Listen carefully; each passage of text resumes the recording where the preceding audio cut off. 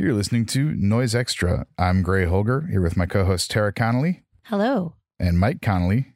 Hello. And our guest today is John Duncan. Hello, John. Hello. Great to be here. Thank you for joining us. We're all very big fans. We've discussed Dark Market Broadcast on a previous episode, and I've had the pleasure of seeing you live and seeing some of your artworks in person a couple of times. I think we've really just been digging into your history and all of the things you've been a part of. And I guess we can start at the beginning, right? Los Angeles in the 70s. Okay. So your earliest performances were starting in the sort of mid 70s. Yeah. 75, 76 was when I did Scare and the Bus Ride. That's awesome. I'm so amazed. You were a bus driver in Hollywood. I was a bus driver all over the city. The part that has sort of stayed with me was the time when I was driving from 9 p.m. until 6 a.m. on a line that the northern end was the county jail, and the southern end was 179th and Broadway. Wow. That is quite a route. All night, every night for just over a year. When you mentioned Bus Ride, and another of your pieces, obviously Bus Ride taking place on one of these buses that you were driving, but another piece of yours also comes from your time as a bus driver, which is Happy Homes. Yes. And that period of time was the time that I saw things that, they're still with me. It gave me PTSD, and I still am dealing with that. So what was it about being a bus driver, and specifically those times that stuck with you, and how do you think it informed your art around then and since then? Oof. Wow. In a number of ways. It was basically going to school. It showed an entire world that I had never witnessed, I never knew existed, and had seen images of, but never imagined that it was anything like what I actually saw. And what were some of those things? Kids being really seriously abused, people very, very desperate. Because I was wearing a uniform and working for the city, I was this sort of symbol of the system that was set up against them. And I was, just as a human being sitting there, I was the sort of scapegoat that they could get to, that you could see in front of you. I mean, anyway. All kinds of things, people shooting each other, people pulling all kinds of weapons on me every night, threatening to kill me. But the thing that stayed with me was seeing these kids, little kids, really, really tiny kids, like babies, treated in ways that I never imagined a human being could treat another being. It was just, it was unbelievable. Yeah. And how long did you do that for? The bus driving? 6 years. Oh, wow. That's a long time. Wow. So that's a lot of time to be in that and be an observer, because you probably felt you couldn't do anything. I tried. You tried? Mm-hmm. I tried. A couple of times I tried, and I sort of, the threat, the person who was really drunk and upset with me couldn't do anything to attack me because I was in traffic driving me while I was driving. It would have it would have screwed him up. It would have screwed everybody else up too. So it was just not in his best interest to attack me at that moment. But that's how I got out of it. But that's such a wild slice of humanity that you experienced. I mean, we all have it when we're in the city and you pass, certain scenes, but you really had it quite boiled down and confrontationally present in your life. It was very informative. I'll put it that way. It was very informative to actually see for myself what was going on. And yeah. Did these experiences make you more compassionate or more detached or nihilistic, do you think? It's something I'm actually still working on. I hear little kids, like babies, start to scream, and I just have to get out of the way from it. That's just one of these things that I'm sort of, I've been working on ever since. You mentioned driving overnight as well, and a lot of your performances and pieces have taken place at night. Things like Scare, Every Woman, Maze, CV Massage, and also in Darkness, which I think we'll talk about, a piece that I participated in 22 years ago, which is Voice Contact. So what is it about night and darkness? I mean, even right now when we're talking to you, we're in drastically different time zones, and it's coming up on midnight where you are. And when I asked if you wanted to change the time, you said that this was fine. So what is it about night that speaks to you? Night is the time that I've always worked. Since I was a teenager, I've always been at my best, starting around 10 o'clock at night and going until easily 3, 4, 5 o'clock in the morning.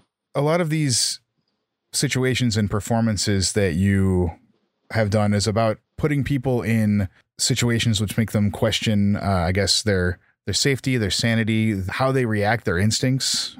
What is it about that drives you to put people in those places? Well, the first thing is that participants in these events are always given a choice. Except the first time they weren't given a choice. That was, what was that called? Maze. Yeah. In that one, people were told that the event would start once they entered a room nude, and then I entered the room nude and asked the guy who was responsible for the building to lock the door behind us and come back the following morning. We all stayed in complete darkness there. But learning from that, everything I've done since then is to put the situation as a choice for people to make, for a participant to make. If someone chooses to participate, then the event sort of unfolds, expands, develops.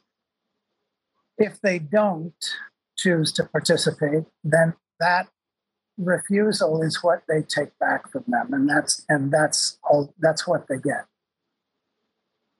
So it's important that this element of choice is a part of the. Well, you said the first being Maze, which is 1995, but I would consider maybe Scare and Bus Ride to be earlier examples of putting people in compromising situations and not having a choice. Yeah, true. Certainly after Maze, I decided this isn't fair. People should have a choice. It's more interesting, actually, if people have a choice. In the defense of Bus Ride and Scare, it wasn't possible to make those events function as a sort of a situation to see what would happen. Right.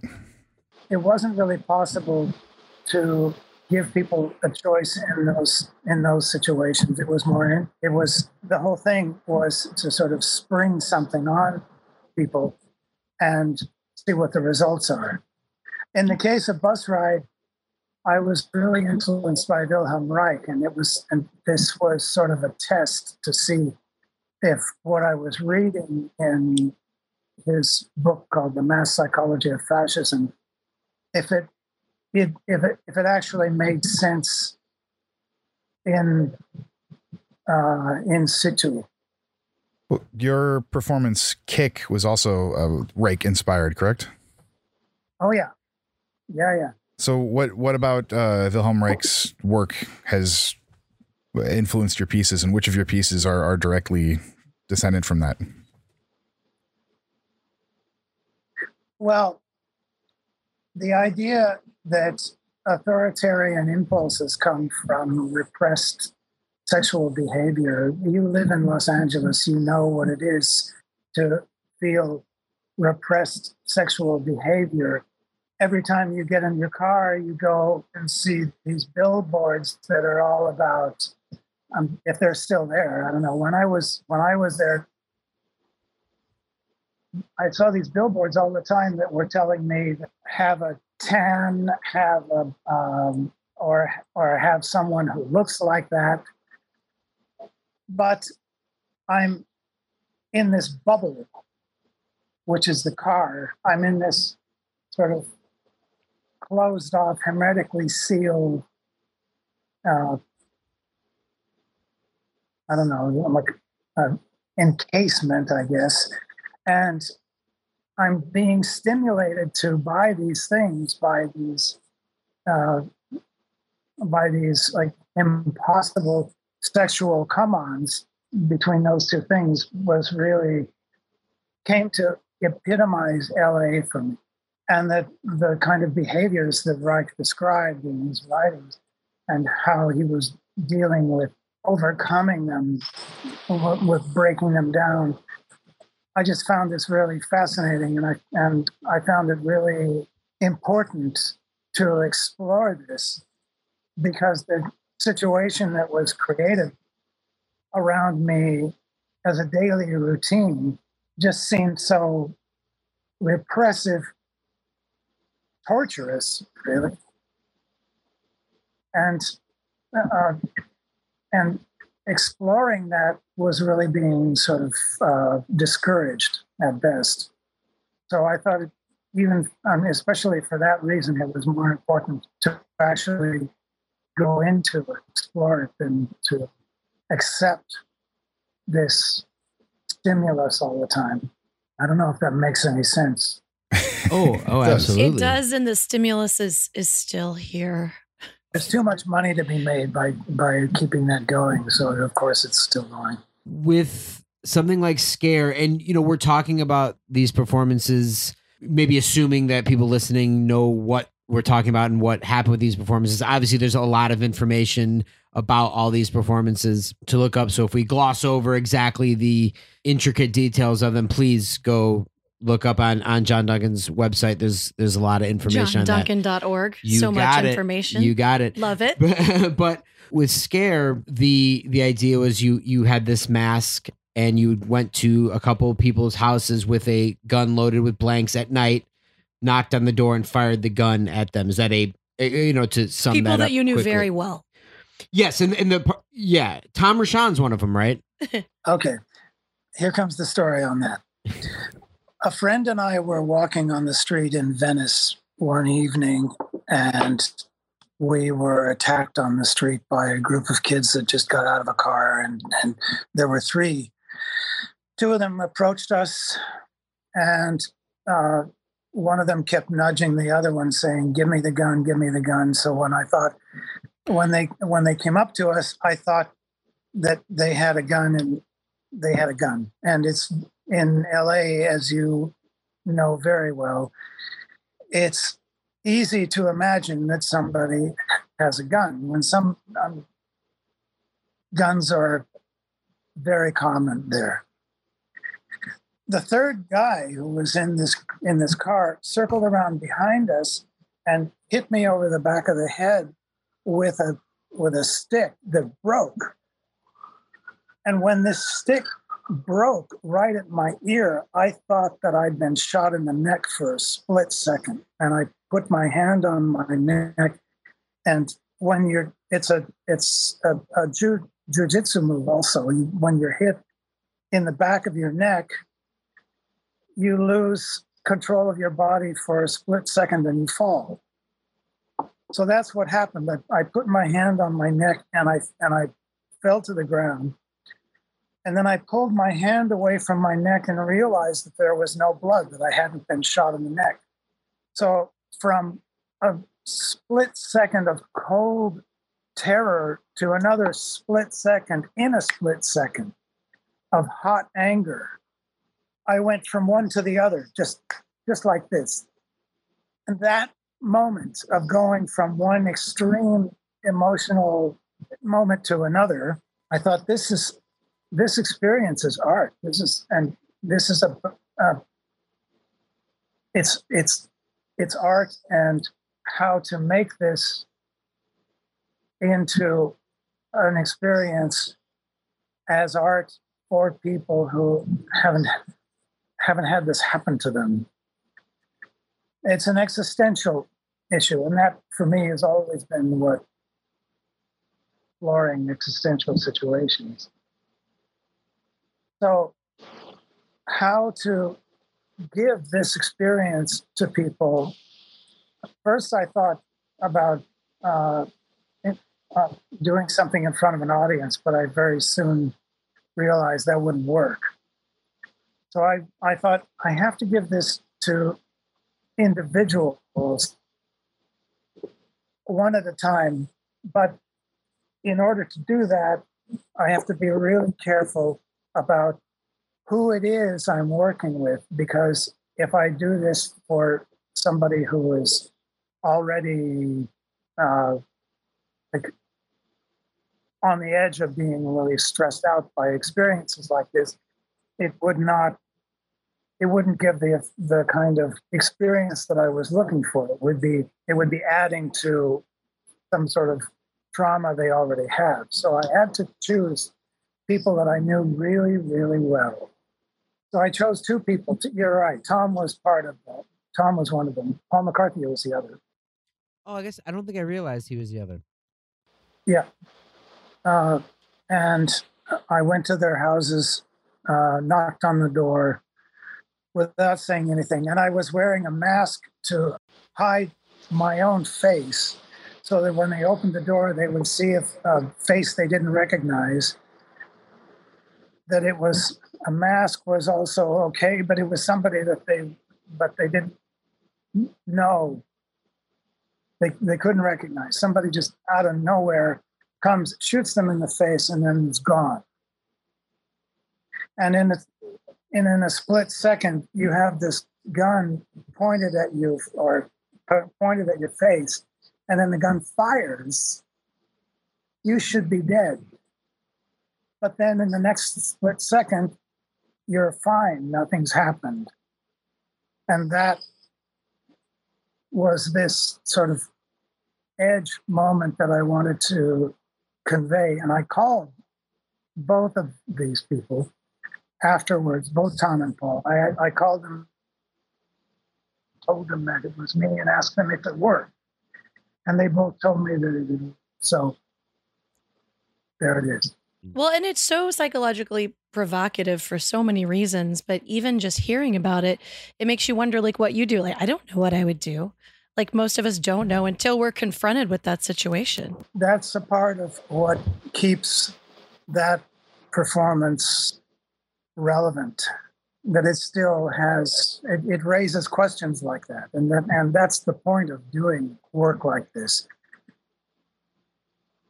I also think the image of the mask is something that can't be understated. That is one of the most terrifying images. Because it is still human. It's not like a stocking over a face. It has this neutral coldness to it that's so bizarre. Yeah. Where did the influence and inspiration for your performance pieces come from? Was it things you were seeing at Cal Arts? Was it? I mean, it seems like The Actionist must have been an inspiration for you early on. Rudolf Schwarzkogler was an inspiration before I got to Cal Arts. When I got to Cal Arts, one of the really eye-opening moments was to see Bruce Naumann's exhibition at LA County. It was a way of thinking about art that really inspired me. And every one of his installations at that time was playing with perception and ultimately with consciousness and exploring consciousness became the sort of driving force for everything that I've done ever since then. It was a major turning point for me to see that, and then just to realize that at least for me, that's what art speaks to, is a kind of exploring of what it is to be conscious, what it is to be not just human, but to be conscious, what consciousness is.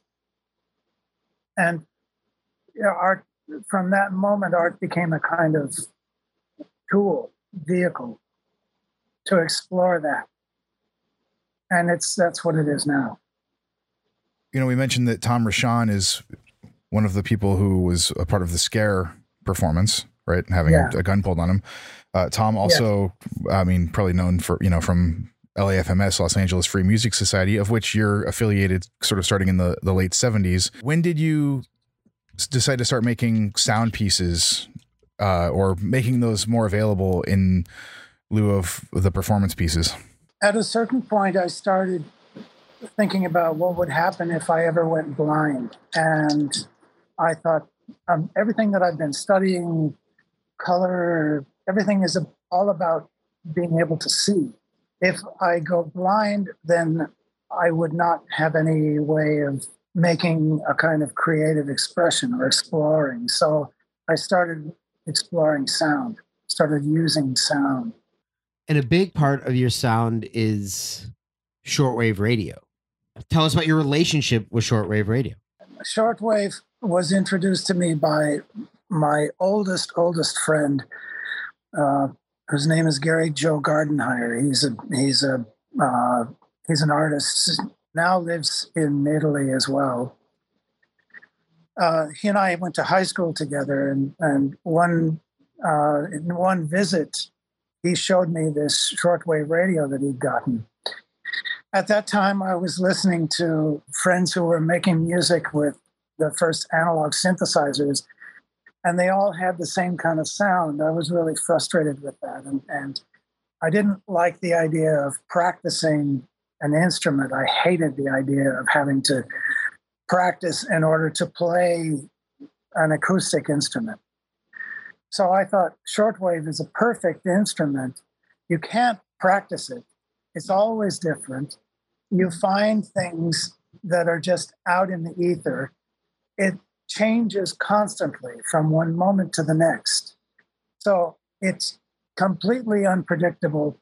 And for me, it was perfect. It was absolutely perfect. And the sounds that are created by the shortwave radio had no emotional baggage that came with them. Like, for example, when you see a romantic movie, the scenes that are romantic, you have a piano going, a solo piano going.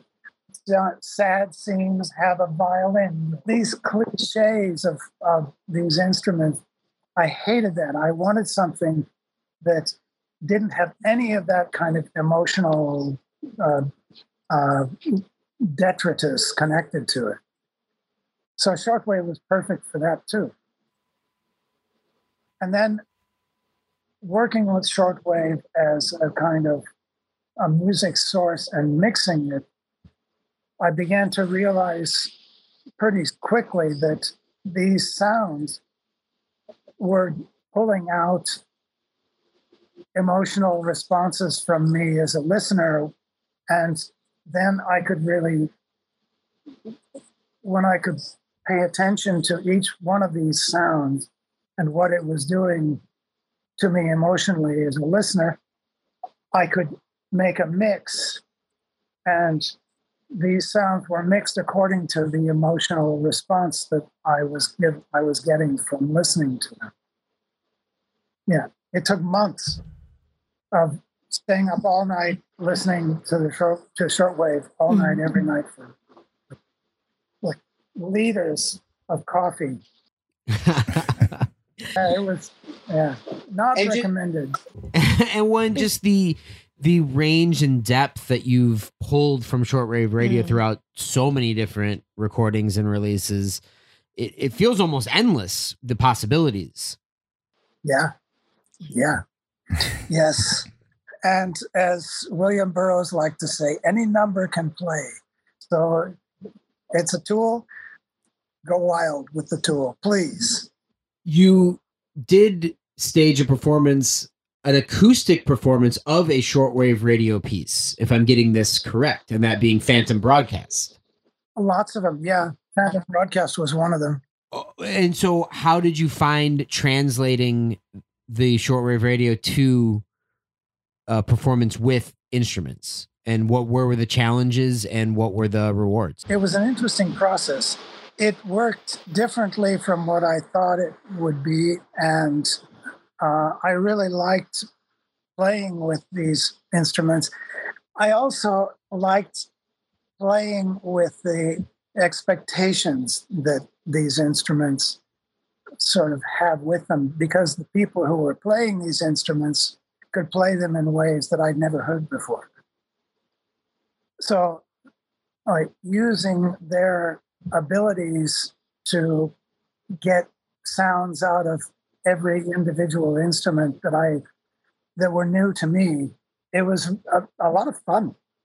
Well, radio seems to have played a heavy part in your history and in what you do. I mean, we talk about close radio, right? With it's you and Paul McCarthy, and my understanding is that was allowing people to sort of perform on the air and work in sound more than like a DJ kind of, normal rate, what we think of as a radio show. Absolutely. The idea was to give complete control of the radio station to people who'd never had it before, especially to people who had never had the experience of being able to directly contact 20,000 people at any one moment. Paul did one where he just was at a payphone, was stopping people on the street and handing the phone to these people on the street and asking them to talk. And they're talking to 20,000 people.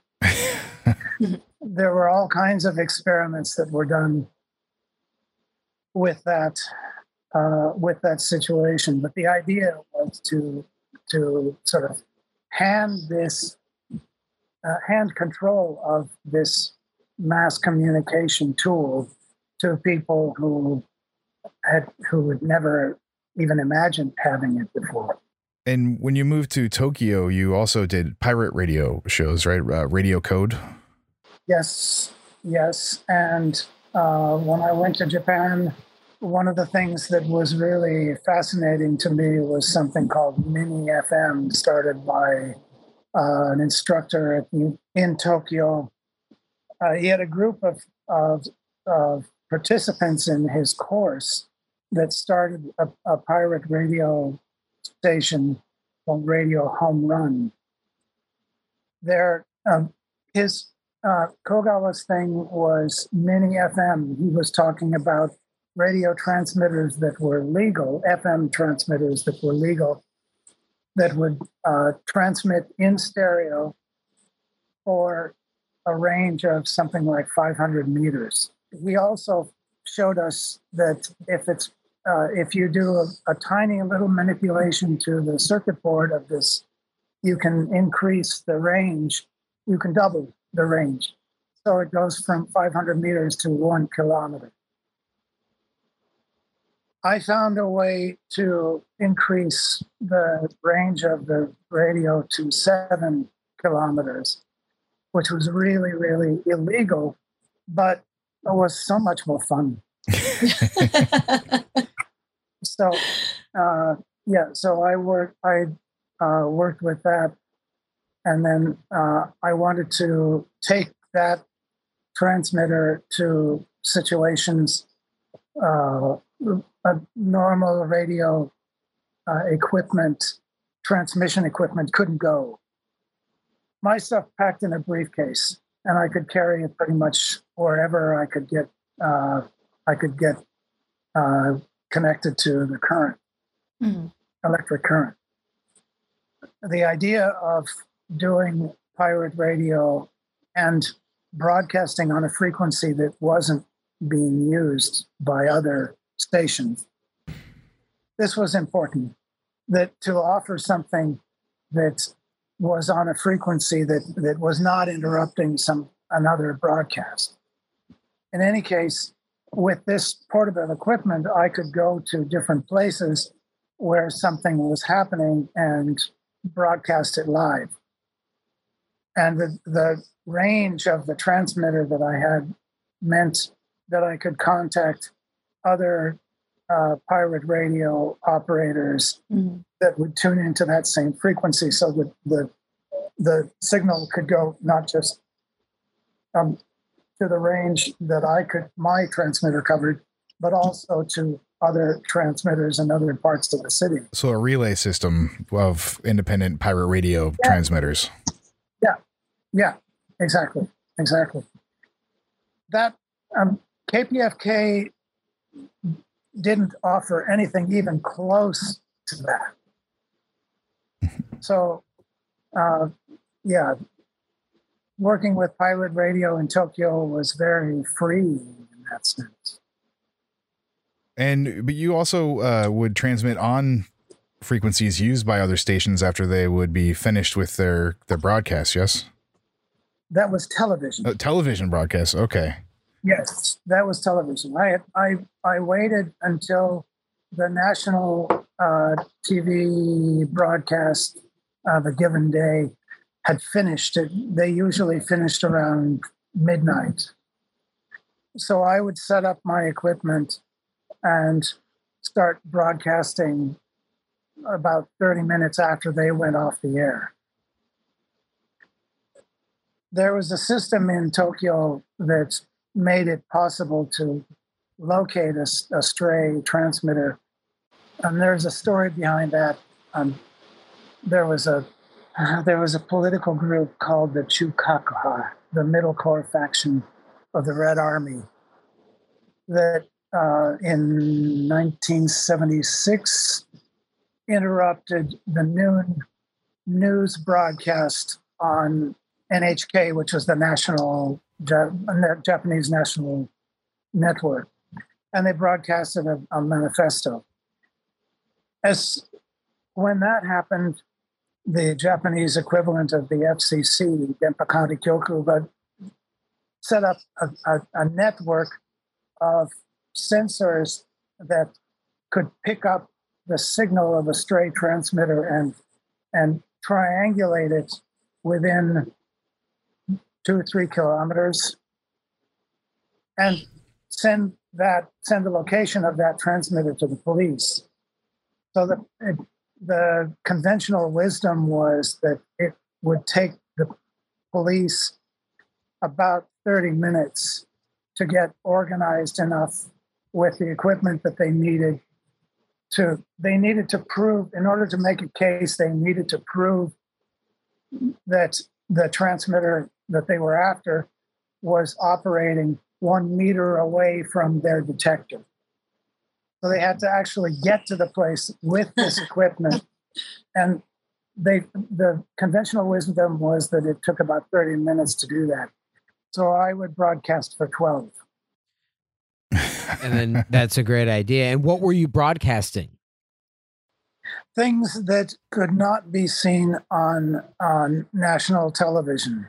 Schwarzkogler's early performances with Heinz Cibulka wrapped in gauze on the cots. They were a major influence of that sort of inspired me to even become an artist, to think like that. And then a film that I did the soundtrack to. I reworked a documentary of Tokyo riots in 1976, and I made a soundtrack to that. That was broadcast. There was a group called Onansi in French that did a live broadcast. And then, then there was my favorite one, which was You probably know what a love hotel is. Yes. Yes. In Japan, In Japan, there are love hotels, and in the love hotels, there are different rooms set up with different sort of themes. And one of the themes of this one hotel was a TV and a camera that showed the couple that were using this room to themselves on the screen, on the TV screen. So they could see themselves, and they could see themselves on the screen. There was a couple that had some of the most boring, saddest sex I'd ever seen, and I cut that out. But after that was over, they started sort of playing with this system. They started playing with watching themselves on the screen, and that was beautiful. I thought, this should be seen. This is great. This should be seen. This kind of innocence of the, like picking their nose and picking their feet, playing with their feet in front of the screen, just doing these really silly things. I thought this was great. This needs to be seen. So I broadcast that one. It's called Love Hotel Surveillance. I like the wholesome portions of the Love Hotel, the human times. The side of it that's sort of discounted or played down is unimportant, but I think the opposite is true. I think that's where the magic really is, to be in this kind of situation with somebody and being able to play together with someone just freely like this. I thought that was beautiful. A friend of mine was in Japan a few years ago and brought me back audio cassettes recorded in sex hotels, and they're fairly mundane sounding things too, as you described, like sad, boring sex. Yeah. No imagination. What can you say? So yeah. Well, that's why they went for a change of scenery. They're hoping to get some inspo. Well, they exist because there is no privacy in Japan. And very often families live together. Any couple would live with their relatives and with their children. And there's just no way to get a space to themselves. So they go off and they have these moments in these love hotels. Really provide a service there. What year did you get to Japan? I arrived in Tokyo on August 6, 1982.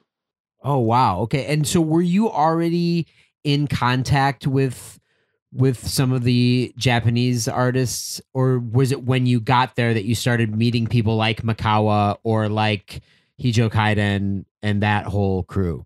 There is a man who is a very, very close friend whose name's Takuya Sakaguchi, who took it upon himself to send records of experimental music going on in Japan to people in the United States, LAFMS, and to send LAFMS records to these peoples. He was a kind of connector between these two worlds of music. Oh, that's great. Mm-hmm. He's amazing. And he's interested in, his university research was on higher nervous energy, which is the synapses in the brain. He's studying how the synapses in the brain work. In particular, at the time we met, he was working on the locus coeruleus neuron, studying how that works. And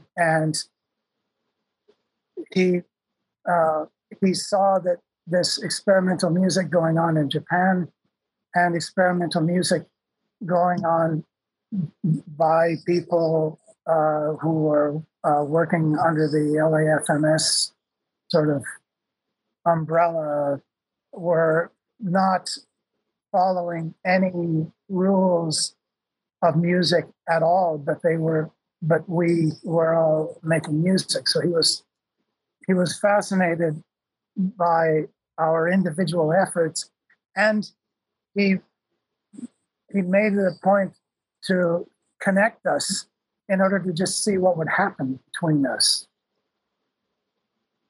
Yeah, amazing man, really, really amazing man. That's so cool. So you were already familiar with some of those people by the time you got to Japan. I was familiar with him. Okay. And I was familiar with the records that he had sent. And I made a list of people that I wanted to contact. Few was one of them. Heino was one of them. And then when I got there, I met all of these other people who were working in this same genre. Hijo Kai, Jojo, and Mikawa, Junko. Her voice, her amazing voice. Oh, yeah. Mm-hmm. Yeah. I heard her, she came to Bologna and did a solo performance where she screamed for 45 minutes without losing her voice. I don't know how she did it. So that early time there just must have been really exciting, the energy of meeting all these people and just starting to work with all these people, because a lot of those would do some of the radio stuff with you, right? Shizu, Makawa, Heino, didn't they were participated in that stuff with you? Yes, right. So that must just that just energy must have been really everyone kind of feeding off each other, and it must have been a really cool time. It was very diverse. That you mentioned, she's her entire way of making music, of just being, is so radically different from Hijo Kaidan, oh, yeah. from everybody else. And Hijo Kaidan was, again, at that time, different from everybody else around them. And Mikawa, of course, just a powerhouse in himself. Oh, yeah. How did you decide on Japan when leaving Los Angeles? Well, Los Angeles was pretty much closed to me at that point. I didn't have a job. I was running out of money very, very quickly. I had no idea what I would do. Then suddenly I got a check in the mail. I had quit the RTD. I had quit driving a bus. And it was called RTD at the time. In any case, I had quit driving a bus. I didn't have a job. And suddenly I got this check in the mail that was enough to buy a return ticket from LA to Tokyo. And I thought, well, I can starve, but if I do, I at least want to go and meet Takuya Sakaguchi, this guy who wrote a letter, made contact, and was one of two or three people, even now, who wrote back and understood the first record that I made in the way that I intended it. So I had to meet him. I just had to go and meet him. And I thought, okay, this is a chance. This check in the mail is a chance to go and meet him. And if my life is over after that, I'm fine with that. So I took this money, I bought the ticket, and I went to meet him. And all of these other things happened in the meantime. One of the things that happened while I was there was that I found out that I could make a pretty good living teaching English. And they were right. It made enough money to live comfortably, pretty comfortably. I have a very frugal existence, but I don't need a lot, so it didn't. It was enough. Mm-hmm. It earned me enough, and it got me into situations and chances to meet people I would never have met otherwise. So, I went there and started doing that. And as soon as I found out that it was possible to do that, I came back to the United States, like packed up everything that I could, sold what I couldn't, and moved everything to Tokyo. Well, you weren't just teaching English when you moved to Japan, though, right? You also started working in writing and producing pornographic films. Not producing, writing and directing and acting in them, yes. How did that come about? Nakagawa Noriyuki was the director of a company called Kuki, which produces adult video. He also started a sort of side project called B Sellers that was about publishing controversial art projects. And he was really keen to produce a cassette book of their recording of Blind Date. And that's the Pleasure Escape release, correct? It was called Pleasure Escape, and I was very skeptical. I had seen this particular performance treated to so much abuse and distortion from what I had intended that I was really hesitant to do it. And I said, if you want to do it, I want to control every detail of. I want to know where it goes. I want to know who's involved. I want to have full control over the entire package, everything that goes into it. He said, yes, absolutely, absolutely, absolutely. Yes, he said yes to everything. So he produced it. I was really happy with it. And it was in Barnes and Noble of Japan. Wow. It was among the art books. And I thought, okay, he did it. He did what he said he would do. He did everything he said he would do. He proposed this idea of producing or of directing erotic videos. And I asked him, why me? He said, I'm curious to see what you do. So I did. I directed 5 of them, and it was another revelation. It was really, really fun. Well, tell us about that process.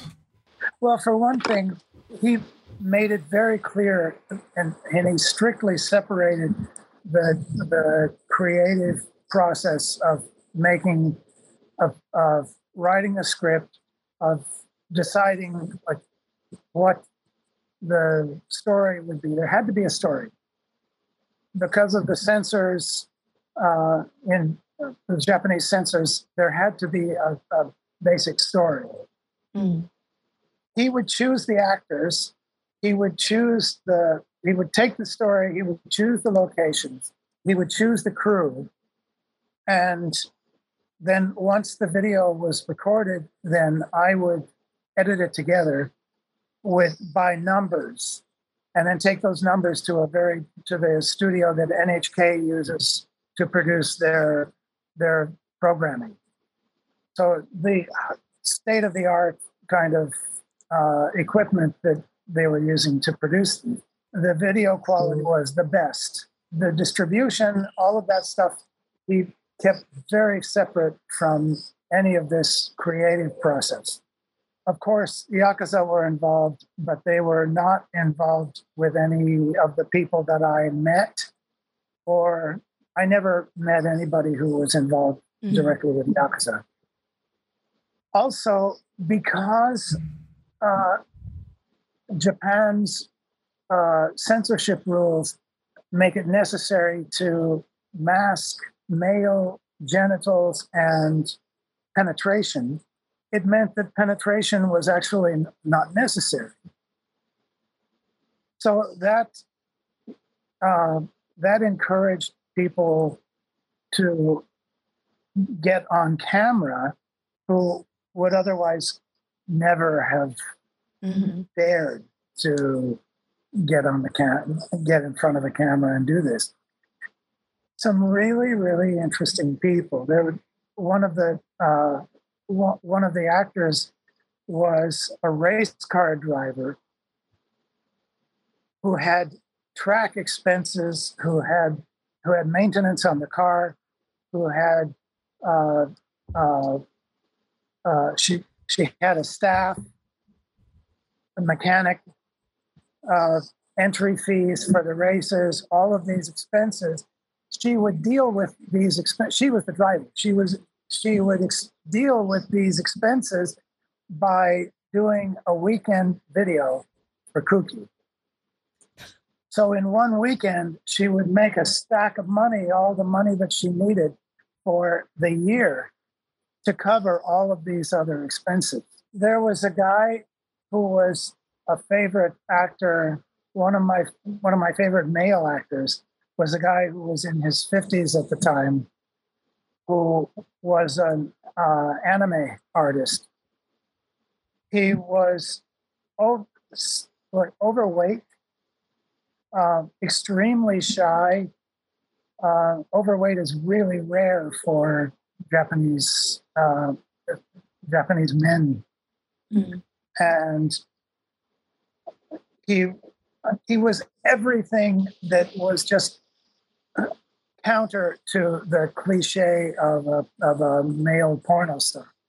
And the thing that made him really interesting for me was that he could not get an erection unless he was watching uncensored pornography on a TV screen.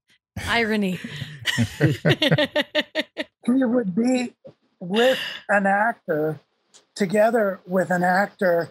She would be doing things to encourage him. And nothing would work unless he was watching off camera, unless off camera he was watching an image of uncensored pornography on this cathode ray screen. It was amazing. A 20th century human male. Wow. Yeah.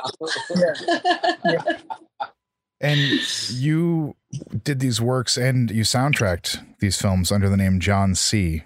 Yes. Nakagawa-san suggested that I use a pseudonym to separate this activity from art activity. So I did that, but the reason why I finally said yes was because I wanted to take these products, go to my local video rental store. At the time, there were video rental stores in every neighborhood. Go to one of these stores, rent the video that I had made for Kooky, and then basically re-edit it, cut it up. And this is how things like Prayer and Phantom and your VHS releases were put together, yes? Exactly. Yeah. The saddest thing, well, Prayer was done directly with the material that the actors had made before they made a final edit. They gave me their raw footage to work with. And Phantom was another one. In Phantom, there's a lot of Super 8 images simply because the technology of VHS to VHS transfers meant that 70% of the signal would be lost every time it was transferred to another tape. So by the time I got to the final edit, something that was in full color in the original was black and white and barely visible in it was heartbreaking. So yeah. Anyway, so I ended up using a lot of Super 8 films transferred to video. Well, we talked about sort of why or how you chose Japan, but the sort of reason, and you mentioned it before, and of course Blind Date being released as part of Pleasure Escape and you leaving Los Angeles is sort of the lore I know of that is that you were sort of drummed out of Los Angeles, or doing Blind Date caused a lot of ill will towards you in the States and in Los Angeles specifically. Yes, basically there was no reason to stay in the United States. In Los Angeles, people that I cared about wouldn't talk to me, tried to send me to prison, were incredibly hostile. And in Japan, people were welcoming, were very interested in hearing why Blind Date was done. And that was the whole point of doing it, was to start this discussion. So in Tokyo, I was welcomed, whereas in LA, I was shunned. You've been listening to Noise Extra. Noise Extra is brought to you by Chondritic Sound, a home to noise artists for over 17 years, by Verdant Weapons, maker of quality contact microphones and noise devices, and by our Patreon supporters. You can find our Patreon at patreon.com/noiseextra, and your support really helps. You can find us on Instagram at Noise Extra, on the web at noiseextra.com, 1 E in those, and on Twitter at Noise Extra, with 3 A's at the end. Thank you for listening to us and to Noise.